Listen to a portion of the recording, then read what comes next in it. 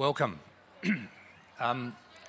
My name's Peter Goldsworthy, and it's my privilege. I thought it was an echo in a soprano voice, but it's my privilege to chair today's session about a remarkable book, The Silence Between Us, by Oceane Campbell and Cecile Barral, a daughter and a mother, and Professor Patrick McGorry AO.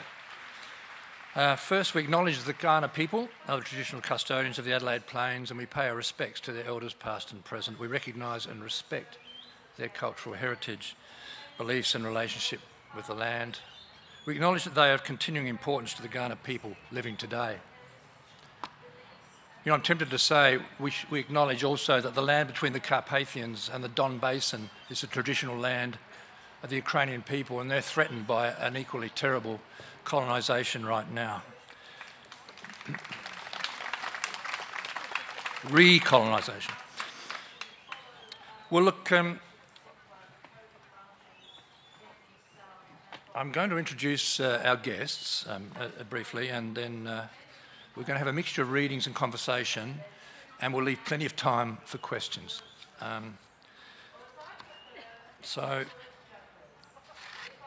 Cecile Barral is the mother of 3 adult children, a grandmother, a gardener, a bush lover, a journal keeper, and a psychotherapist with over 25 years of experience specialising in complex developmental trauma.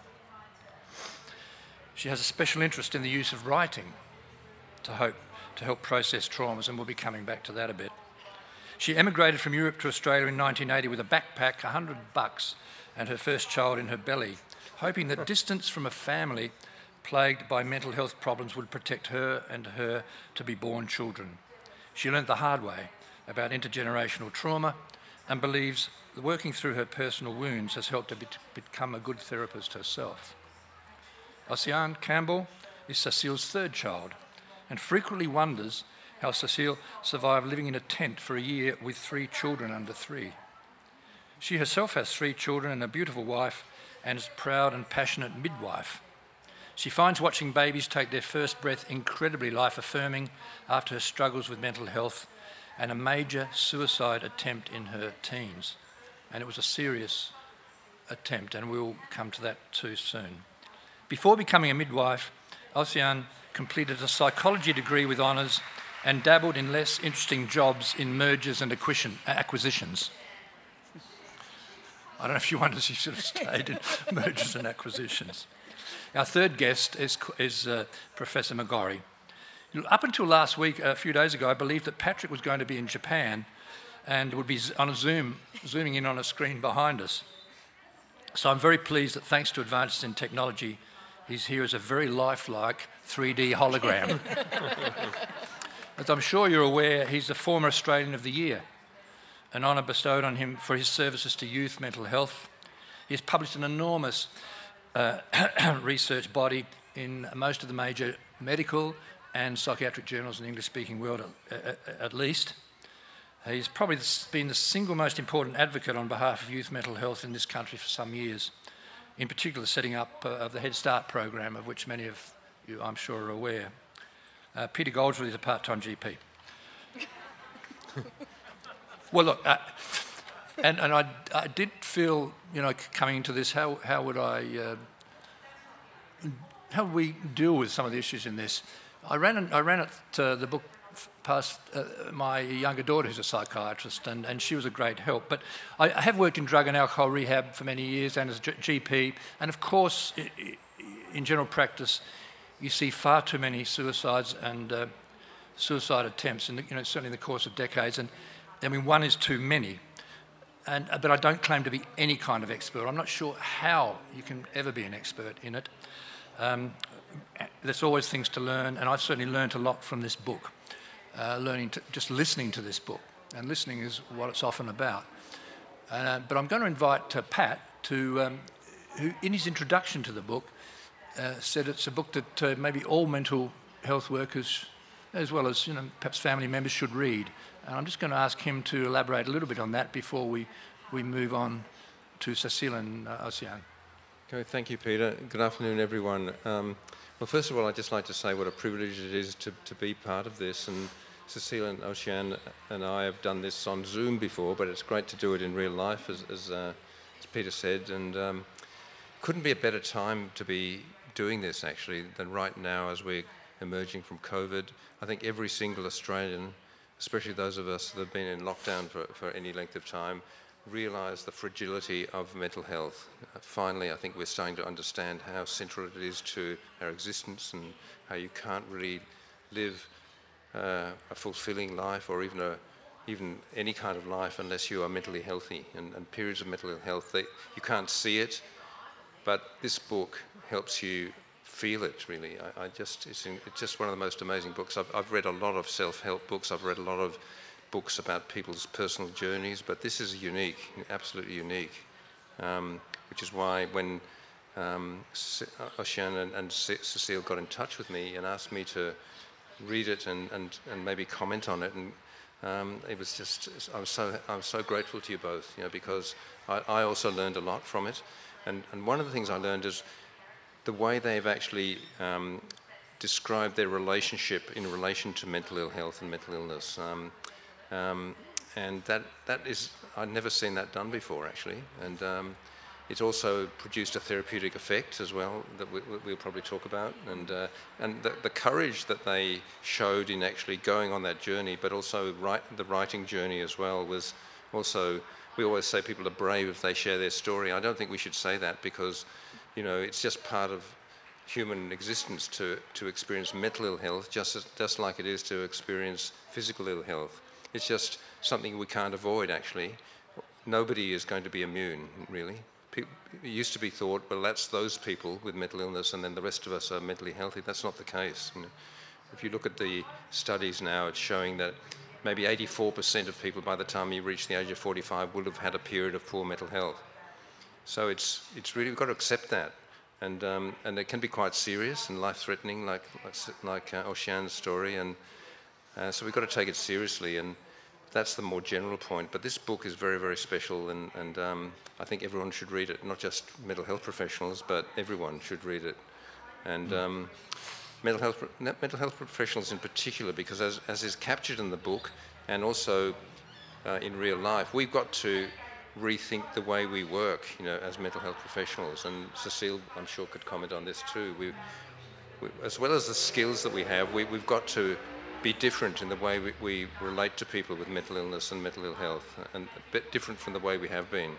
And in Victoria, we have a Royal Commission which showed that, the need to change. And it doesn't mean we lose anything. We got to gain something here, and I think this book is very, very important. So everyone, especially mental health professionals and health professionals, GPs should read it too, Peter, shouldn't they? Yeah. Look, thanks, Pat, and we'll be inviting Pat to take part in the conversation more and more as we get into the book. And also feel free to ask questions of Pat as well as Oceane and Cecile during question time. Look, the book begins. Look, a few years ago, I said to one of my cancer patients that I was planning to write a book about my own cancer. And he said, make sure you write the ending first. And, write a happy ending. And I said, well, that'll spoil the suspense. But in this book, Cecile has actually written the ending first. And because at time of joy, I think, and that's the way the book leads us in, I think we'll hear that ending first. So I've invited Cecile just to read her opening, and then we'll move into the book proper. Cecile. Okay. So this is a prologue to the book, and it's about birthing. The family room was softly lit with candles. Everything was tidy. The dining table had been pushed to the side to make room for the birthing pool, and Gurumul was playing in the background. You and Sarah had created an atmosphere of peace to welcome we had no idea who yet. And there you were, in your thick navy blue dressing gown, totally focused on relaxing the best you could with each new contraction. Sarah, right there with you, soothing and encouraging. You, my daughter, who 15 years ago was so silent, who shut me out, who couldn't see the point in living, but is now surrounded by so much love and life, about to birth a baby at home, as I birthed you. I had always wished but never dared to hope that this would be the life I would get to see you living. My role last night was to get little Dominique to sleep and stay in the bed with him through your labor. Sorry.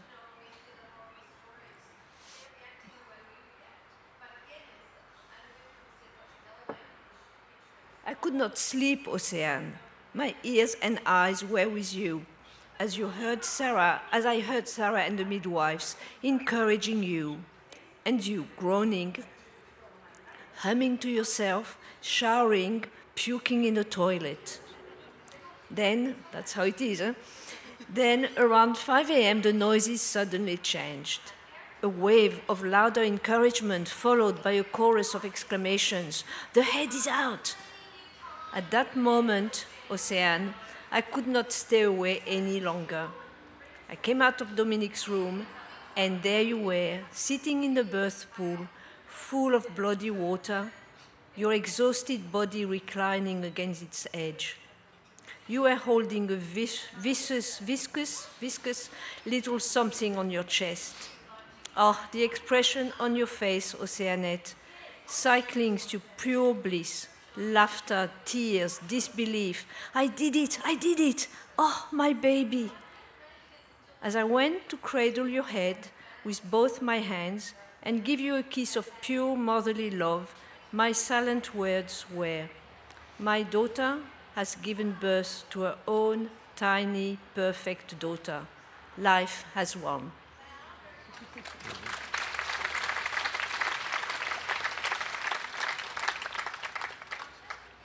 There's nothing quite as healing as a nativity. I think we find over and over again. I guess before we get into the book proper, the darker heart of the book, I'm very interested in how it came to be written and that process, and how, as you read it, and I hope you will, the stories, particularly of assault, sexual assault, and of family trauma that emerge slowly, as if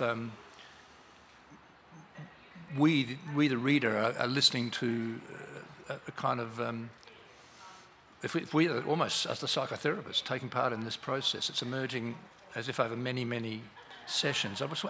But maybe the technical aspects of how it started first, and then maybe the philosophical aspects. Océane? Yeah. It started in my head, and I realised as I was walking every morning that I was actually telling this story in my head, and I would nearly start at the beginning, and depending how long I walked would change how far through the story I got, but it was again and again and again.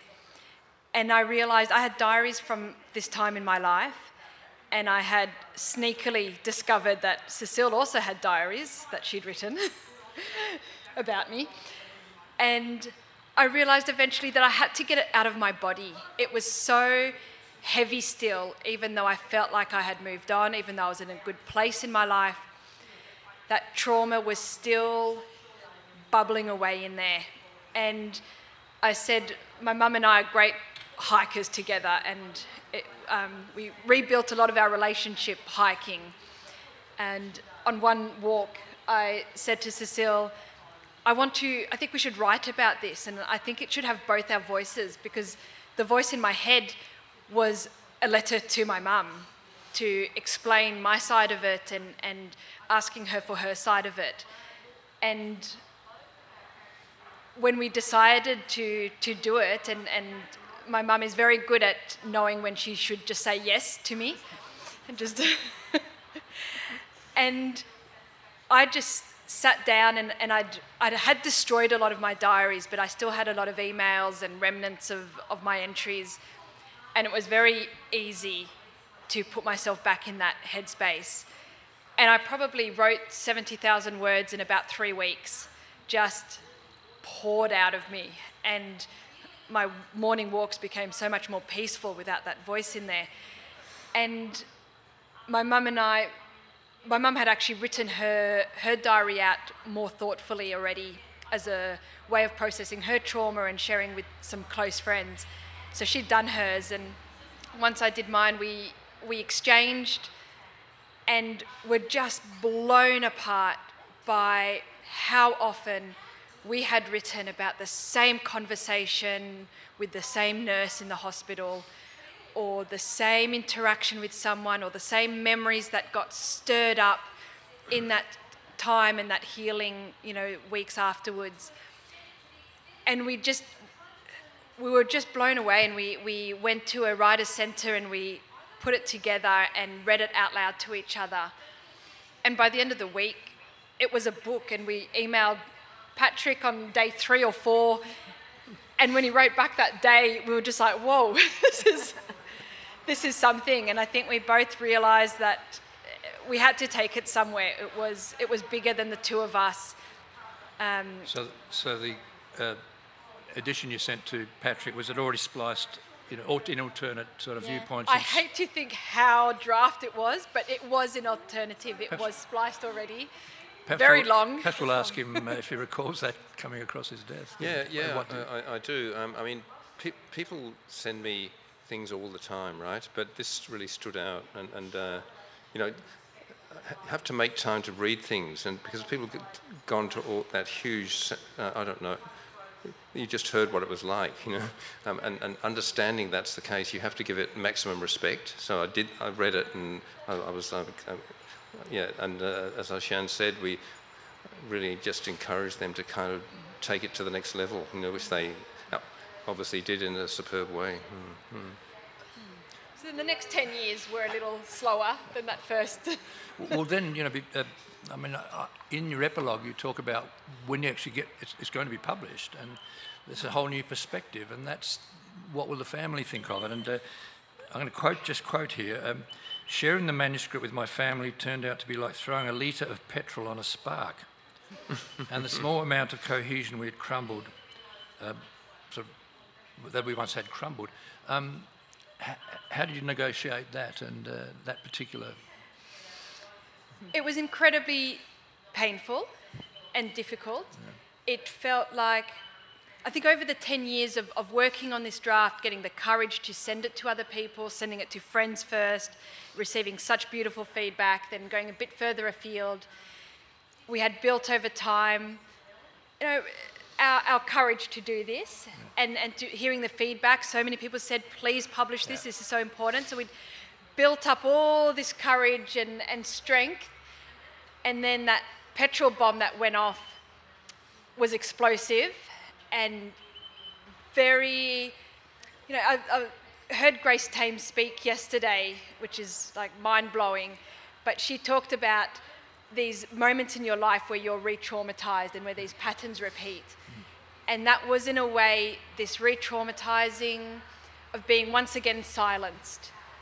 And it was really thank you to the team we had built around us, our beautiful publisher, an editor, an agent, who carried us over that fire, to be honest, and got us to the other side of that. Did the ramifications, Cecile, reach back to France and relatives in France of publishing the book? Actually, my siblings have been really grateful about it. They were shocked because they had no idea. Yeah. I kept it very close to my chest. Yeah. I'm not the only silent one in the family. They were shocked, but it's created a warmth, actually. I mean, it's a problem all writers have. Even fiction writers get into trouble, but this is particularly, obviously, confronting for some members. So I think I'll ask Oceane now and Cecile initially, to read a passage from the aftermath of the suicide attempt, and that's page 30 and 31. 30 and 31, yeah. So that's when I find what's happened, and I'm talking to Oceane on the phone. She's in hospital. I've been told she's in hospital. This is what's happened. I'm in shock. And I managed to reach through to her on the phone. The utter pleasure and utter pain of the moment I hear your voice, you, alive. Yes, it is your voice on that phone line. I recognize it, and yet I'm not sure who you are anymore. Ocean, what's happened? I say as softly as I can. How did you find out? Oh, you can put words together. You say you're waiting for surgery on your hands. You've damaged things? A bit. Sounds so simple, almost matter of fact. You ask me what has happened. How do I answer that? What has happened? Instead, I say, how did you find out? By which I mean, how do I get out of this? What do I do now, Cecile?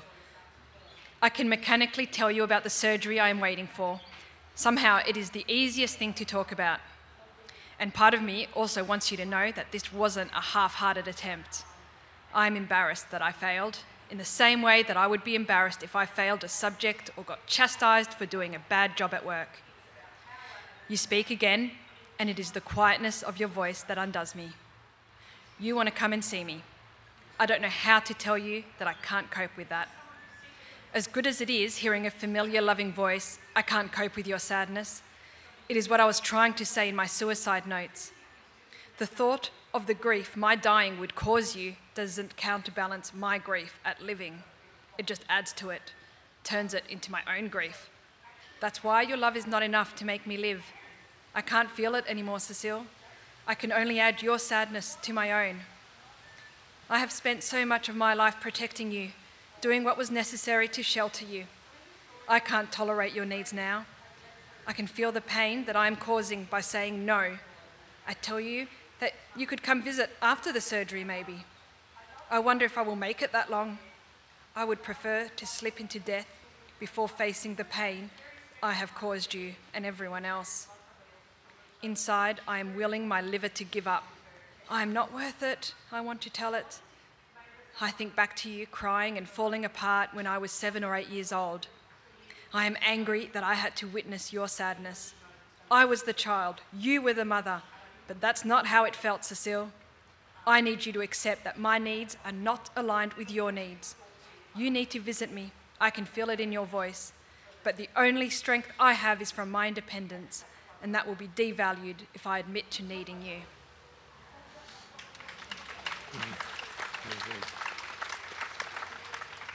It's a very powerful piece of writing, and in particular some of those insights, like the embarrassment, which we would think very common, but a very strange sensation maybe to someone who has never been in contact with these situations. But in some ways, this book's healing 2 generations of trauma. And Cecile, I wonder if you'd respond to that and how you felt. It must have been very difficult. Talk about revisiting things in writing the book. How you felt when you were having to look back on your own past and. Well, I mean, I was so shocked when this happened. But I come from a family where I had been exposed. I had a sister who had suicided. I had had quite a few of my sisters in psychiatric wards for some time, heavily medicated, like some are still really like a bit like vegetable from the medications they received and the electroshocks and so on. So it was like, there's a part of me rebelling. No, I took my children as far as you could on this planet to protect them from feeling a bit doomed, feeling a bit, if I take them away, we'll be okay. And so it was quite hard to accept now. Intergenerational trauma doesn't have geographical boundaries, really. But just reading that again now, Ocean, is it so far distant now that you don't feel that resurrection of the traumas or the feelings? Yeah, I feel really okay talking about it, thank you. Yeah. I have gotten so much out of the process of writing, and in a different way publishing. I think writing was really about processing the trauma itself and healing our relationship, and for me that writing and putting it together and working on it together was about our relationship and improving that, and worlds apart now. And then the publishing was really about overcoming that residual shame that I thought had gone but hadn't. Yeah.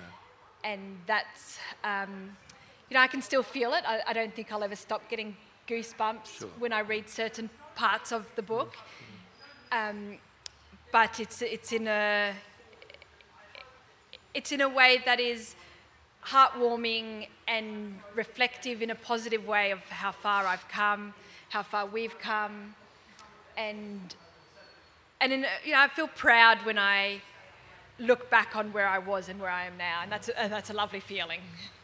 Yeah. These events were in 2002, by the way, I think, and I don't know if I mentioned that. That's how, just to give it perspective. Look, I'm thinking. There's a bit that seemed almost like terribly dark humour. As part of the attempt, Oceane had cut her wrist so severely that she'd severed tendons and damaged bone, and so she was facing an operation. And I think maybe it's a metaphor for not just problems in the public health, the underfunding of the public health system, but that might apply to some of the issues you had psychologically as well. But you almost had your appendix taken out by mistake. You said you want to talk about perhaps. It was one of those most surreal moments. I'd arrived in one hospital in emergency and been moved to intensive care until I was stabilised, and then after about 3 days, when I was stable, I was moved to another hospital for this surgery, and they kept bumping me, as is the way in public health. And I kept thinking, well, that's fine because I'll just die, and suits me. And I kept being nil by mouth, and so I was absolutely wasting away sort of physically. And then finally at 1 a.m, I get wheeled into the pre-op area, and I'm lying there, and I don't know who it was, a doctor or somebody came and slapped this, folder down on my legs and said, "So, Sally, we're here to take your appendix out." And I had to laugh, but it was that sort of thing of like, oh, but there's nobody here to laugh with me, and I'm all alone, and I sort of feel like a child even though I'm kind of acting like an adult. And I said, "Oh, my name's not Sally, and I think my appendix is fine." Of course, they were mortified. And now that I'm a midwife and I work in hospitals and I see actually all the checks that we do and the timeouts before a cesarean and all these things, I laugh that this could happen, 18 years ago. Well, you did have to repeat your story again and again to, psychiatric residents, registrars, and then finally you found, and sort of all of whom seem to want to seize on you have a very eloquent way of putting it, some different cause or trigger, until you found a very sympathetic psychiatrist and Dr. Martin.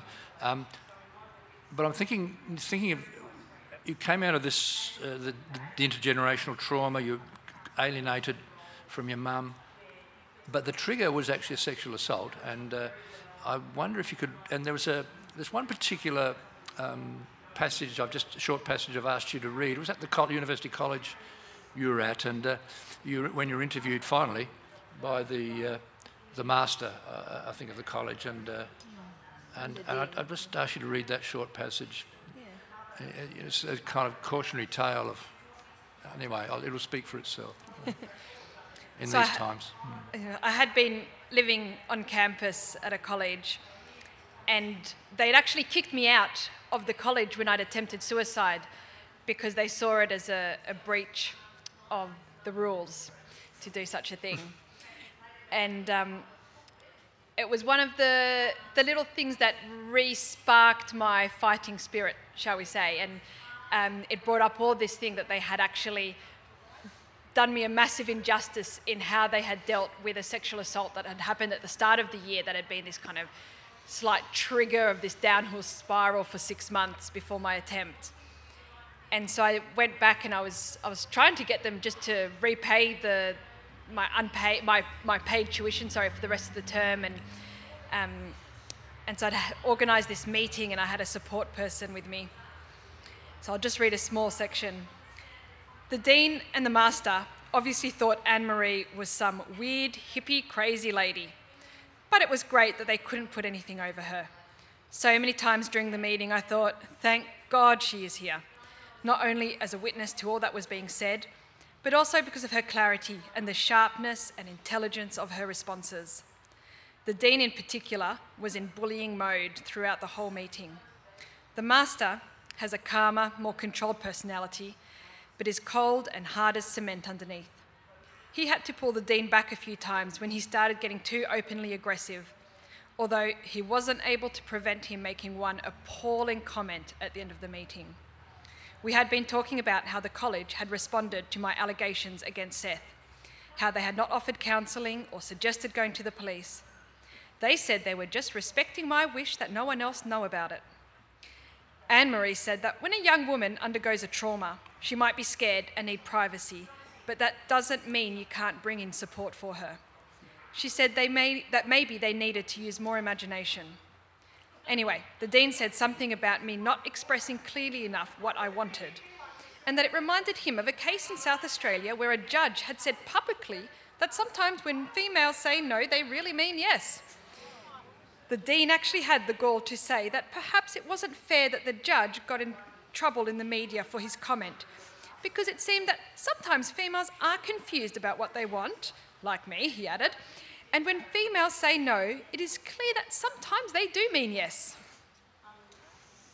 Wow. Phew. Well, that speaks for itself.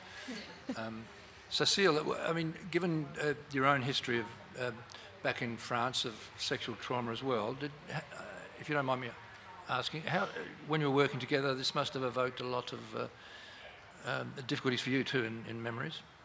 Yeah, it did, and maybe that's part of. I'm actually writing my life story, so I've written a lot about my own abuse from a young age and then repeated later on. And I think it's connected, you know? It's like I find to really go over traumatic experiences in our life, actually, although some people say, no, you know, I want to forget about it.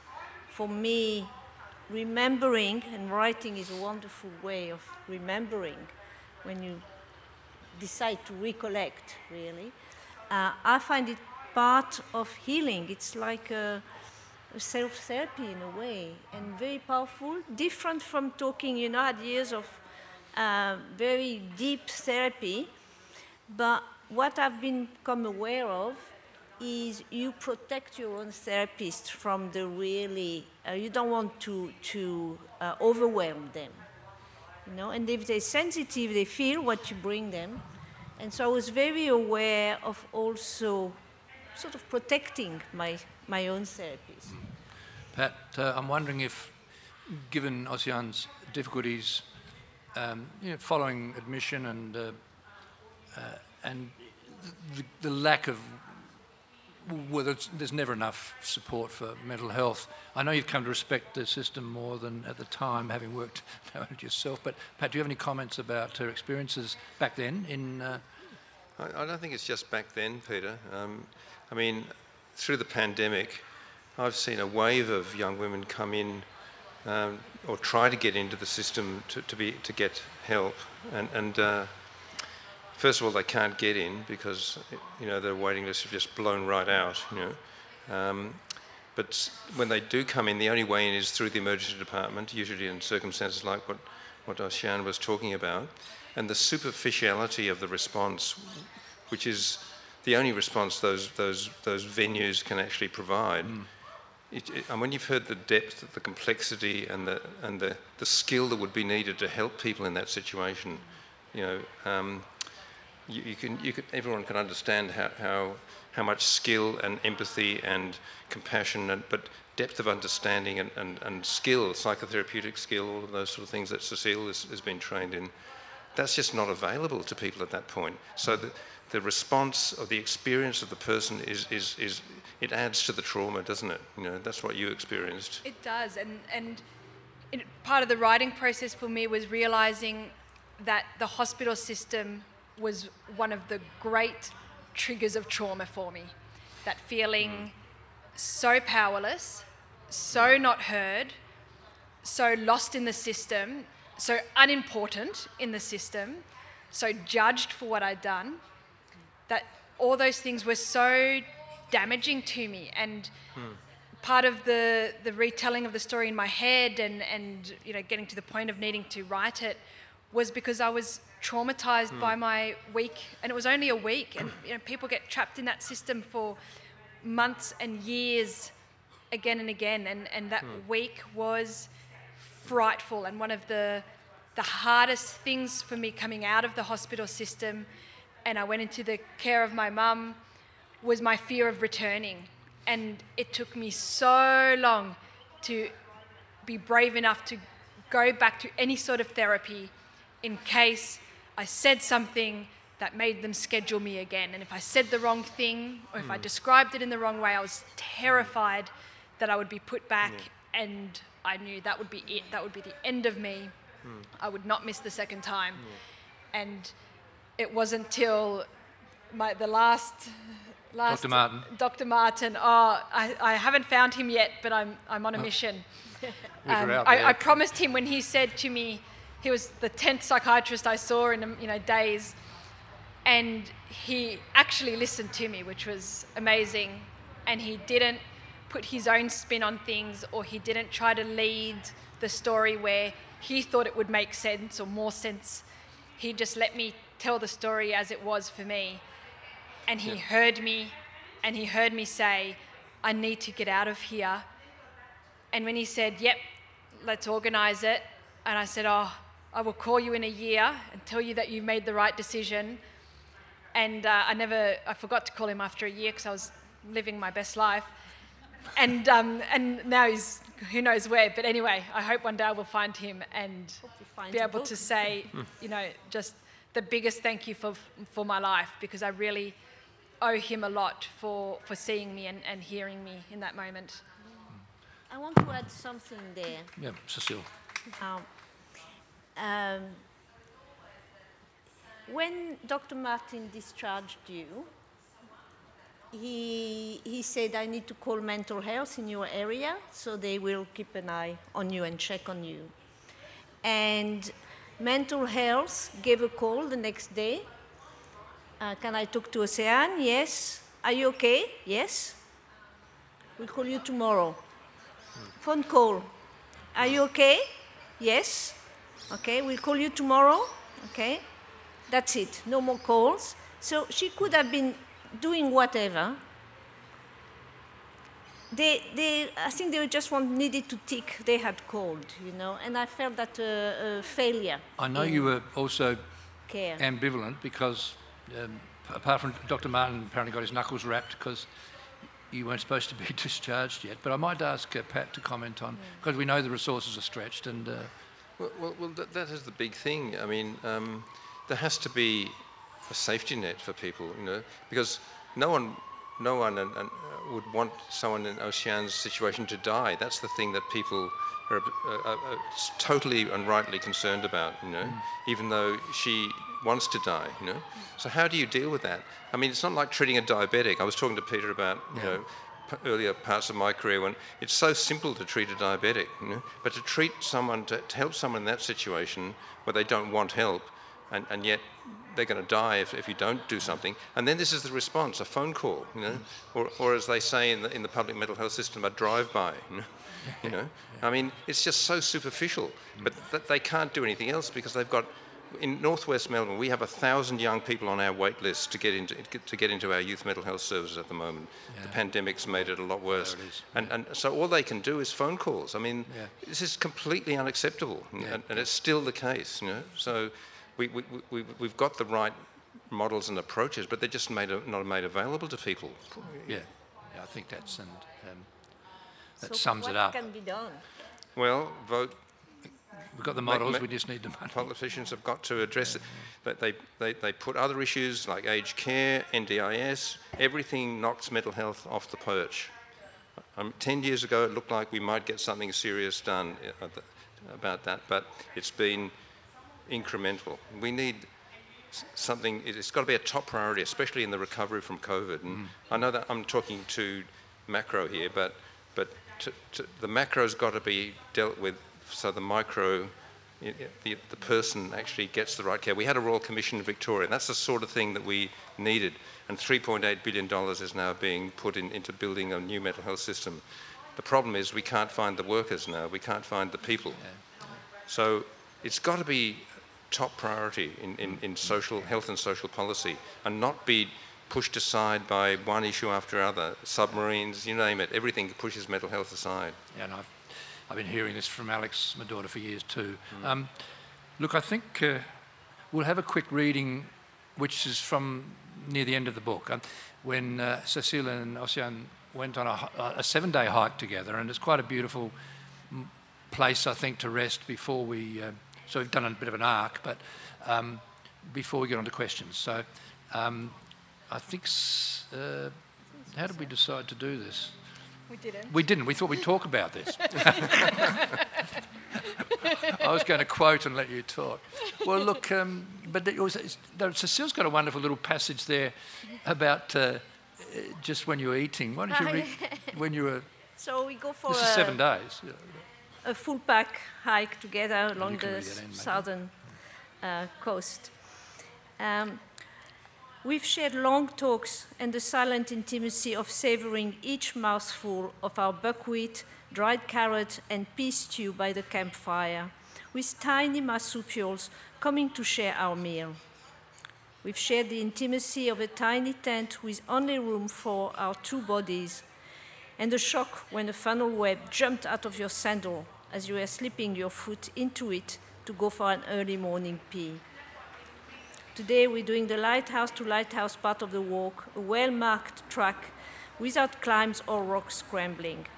We have left our big packs at the camp where we will return tonight, and the ease of the day is opening the space for deeper talking. Your openness of last night is still with me. And I'll just read a little passage. There is something about the rhythm of hiking. The huge, heavy backpacks slow us down, forcing us to concentrate exquisitely on each step we take. There is such intensity in making sure that we don't tread on a snake, twist an ankle, trip on a branch, in keeping our balance as we leap from rock to rock or wade through the strong tide of an estuary pulling us to the sea. Somehow, that intensity and reliance on listening to my instinct makes everything so much clearer. It feels like I've opened up a little portal between my internal voice and my external voice, and I'm now able to articulate what is going on in my head. I don't have the hesitancy, doubt, secrecy, uncertainty that I have so often had with Cecile. The words just come out. Among discussions of my future career plans, we also talk of my travel plans. I've booked my round-the-world ticket, leaving at the start of May. I am nervous, leaving my comfort zone and my friendships, which feels so solid at the moment, but I'm ready to spend time with just my own company. After so many years of running away from myself or only speaking hatefully to myself, I am actually excited to just spend a year with me. I think that's a beautiful way to end. I mean, the hike in some ways is a metaphor also for the process of you've gone through and those obstacles and those difficulties. And reading the book's probably, I don't know, a 7-hour hike along with the ladies, the women. But perhaps we'll have questions straight away and to any of our 3 guests, obviously.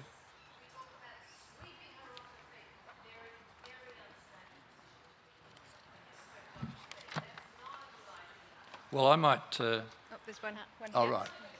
Oh, sorry, yes. I think sorry, I sort of mentioned you go to the microphone, or there might be a roving one somewhere, but if you could go up to the microphone, it'd be fine. I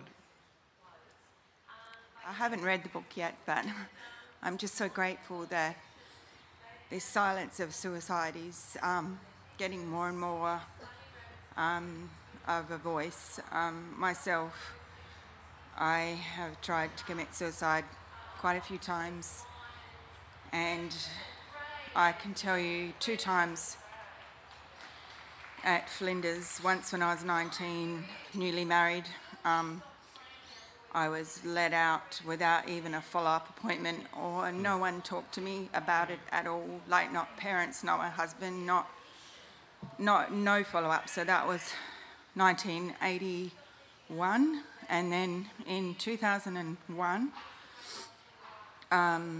I'd separated from my husband and I was going to lose my children, which were my life, and I wanted to die. And I thought I'd do it properly. And it was unreal how one psychiatrist has told me that it wouldn't have been on purpose, but another psychologist told me it might be. But what happened to me was I had the roughest nurse telling me I was a waste of taxpayers' money. The drip cost $1,000. This was in 2001. She manhandled me. I was feeling like you say, you feel like you're absolutely helpless in hospital. And it has actually stopped me trying again. So, I mean, that's 20 years ago, but to cut a long story short, I found out I have autism at 57, so the suicidal ideation that I have, and I've also been sexually abused from a 6-year-old, and then my first relationship, I married my husband, but yeah, I just praised Matt Haig for writing Reasons to Stay Alive, and I thought, if only that book had been around when I was younger, and now there's your book, and people are still, they don't want to talk about it still, but I'm just grateful that there's a crowd here. You've got a beautiful book that I'm going to read and listen to, and I just want to say things have got to change, because that embarrassment that you've not succeeded in what you really want to do. Mine wasn't a cry, I wanted to die, and it's just got to change. That people need to be skilled at helping us. Thank you. Thank you. And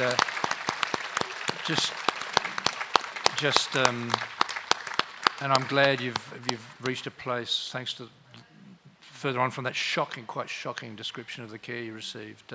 Look, I might just ask this lady here, I think she was, would you like to just tell me the question and I'll repeat it, because I think you were next, you're actually next. Okay, no, sorry, go ahead.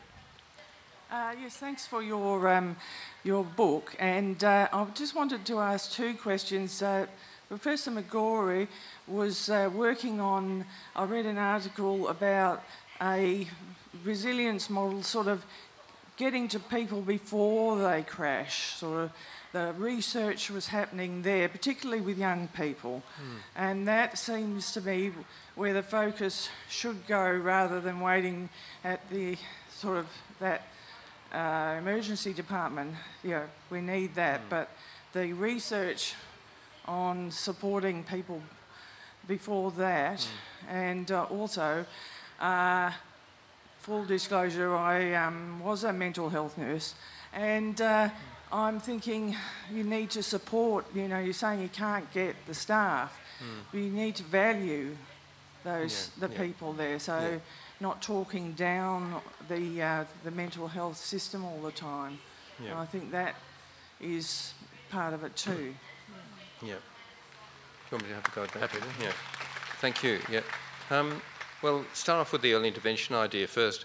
Just like any other health condition, mental ill health, you've got to identify it at the earliest possible point. And it doesn't mean you just go and try to engage with people when they're just having a bad day. It's not about the worried well or just the human condition. It's about recognising when the earliest signs of a potentially serious mental health problem are really there. And the problem is that people come on the scene way too late, like it's years after people have first started to struggle that they get help, even for serious mental illnesses like psychosis, schizophrenia, anorexia, you name it. Every single illness has got a long delay, and then it's much more difficult to treat, just like cancer. Just imagine if you ran your cancer services like this, that you wait till it actually spreads throughout the body before you start helping people. And in fact, people are sent away with significant mental health problems, life-threatening mental health problems, like you've just heard. They're sent away and told to come back when it's more serious. That's what they're told. And so that horror story that you just heard from this lady over here is still happening. And it's not happening because people just want to be punitive or evil. It's just that they can't cope. And they're coming in. People are coming into emergency departments where people are not properly trained in mental health.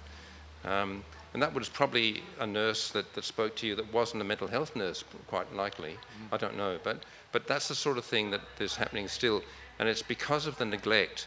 So they don't have any alternative. So, as you say, people don't go into the mental health system as health professionals to abuse people. But the side effect of the neglect is that they are the victims as well. The staff are the victims. It's such a low morale role, and it's looked down upon in big hospitals. You know, within the big hospital, the psychiatrists and the mental health people are looked down upon by the people running the hospital. So the stigma is right there in the medical profession and the health professionals. So you've got to create the conditions where everyone feels like they're in a safe and fulfilling workplace if they're going to care for people. And the conditions for the workers in mental health are just not like that, mostly. That's why we had a Royal Commission in Victoria. So all of this came right out of the woodwork. You know, the suffering of the patients, the neglect and the abuse that was happening, and the suffering of the workers. So that's got to be fixed. And Victoria is committed to fixing it. And the main problem is trying to get the next generation of people to come into the mental health field. When I said I wanted to train as a psychiatrist after 4 years of medicine, general medicine, I had my colleagues queuing up to talk me out of wasting my life on those people. That's what they said to me. Doctors said that to me. And that is still happening. I asked a bunch of trainees about 5 years ago, did you have that reaction too? And yes, they did. So we've got a big problem, you know? And it's, like this lady over here said, it's so good that we're talking about this today, thanks to Ocean and Cecile. People tried to stop us talking about suicide. Even our own colleagues said, if you talk about it, it'll cause some kind of mass contagion and everyone will be jumping off a cliff like a lemming. You know? That fear factor inhibits you to talking about this very, very critical issue. So it's so great that, coming back to the book, this is paving the way to this sort of conversation today with hundreds of people here. This is so good.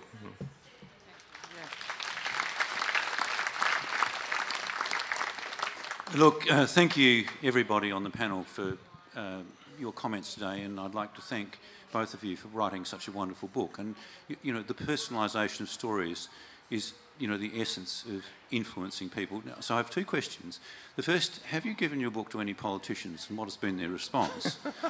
And the second one, have you given a copy of this to the Royal Commission into Vents and Veterans Suicide? Because that Royal Commission is actually going to bring many of these issues into stark reality. There are repeated stories being told, and the stories of the people in the Defence Force and veterans are exemplars of the failings of the Australian health system. But it is an opportunity to bring a very, very sharp focus to these issues. And, you know, look, I would thank you for your courage, and Pat, I'd like to thank you very much for the way you advocate for these issues. You know, this is a national crisis. Something needs to happen. Thanks, Sandy. Thank you. Thanks to a discussion in the green room just before we started, there is a book on its way to a politician this afternoon, but hopefully more to come. Yeah, I've noted that down because I think that's a great idea, and I would love to personally deliver some copies to, Yeah, thank you. Certainly that commission and the terrible incidents of suicide in veterans is going to get more and more airplay, if you like, and become a hot issue that will probably maybe be able to galvanise politicians who otherwise wouldn't be galvanisable. But anyway, next question. Hi, I've worked in the mental health system, and I don't work there very much because I just find it intolerable, to be honest. I think there's a very deep us and them among mental health professionals. I don't believe that more money will fix it. There's an incredible amount of waste in the mental health system in this state. Hopefully my face won't be televised or anything. I don't know. I just feel really, I just feel like it's a terrible system. I understand people who say, you know, I want to make sure that I did it properly so that I didn't have to go back into one of those places. I feel that way myself. They're very depersonalising, and they're very pharmacologically based, which I also have a big problem with. A local one, you can't even go for a walk unless you're in a group of 3 or something. I mean, walking, like there's evidence for exercise. Anyway, yeah, I think I've made my point. I'm just so disillusioned with the mental health system that I just think it's got to be about society. It is about, yes, you're having a bad day, somebody listen to you, somebody be there. I think it does start with that. It is about just being there for each other What in the I first hope instance. is that by having books published and stories, real stories told and shared, and that was going to help reduce that shame and stigma and that silence around this issue. And I think that's how we get cultural change, to have a mind shift in that us and them, and the way that it's looked at the moment is with so much shame.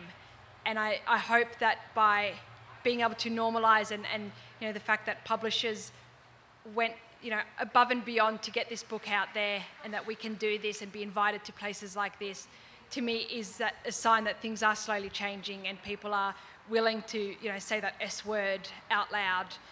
And I hope that will be a driver of cultural change. Sorry. Can I just ask people to put your hand up if you've ever thought about killing yourself? Sorry, that's very confrontational, but no? Look, I have to say, every mental health care worker, psychologist, psychiatrist I've ever come across is incredibly dedicated and hardworking, and they do their best. But they are, and I think Pat was alluding to the thousands of teenagers out at Westmead, they're stretched so thin, and they're human. And, Could I just say that this lady is right, though, that cultural change in the mental health system is incredibly important. There are oases of good culture, but they're hard to protect because of the underfunding.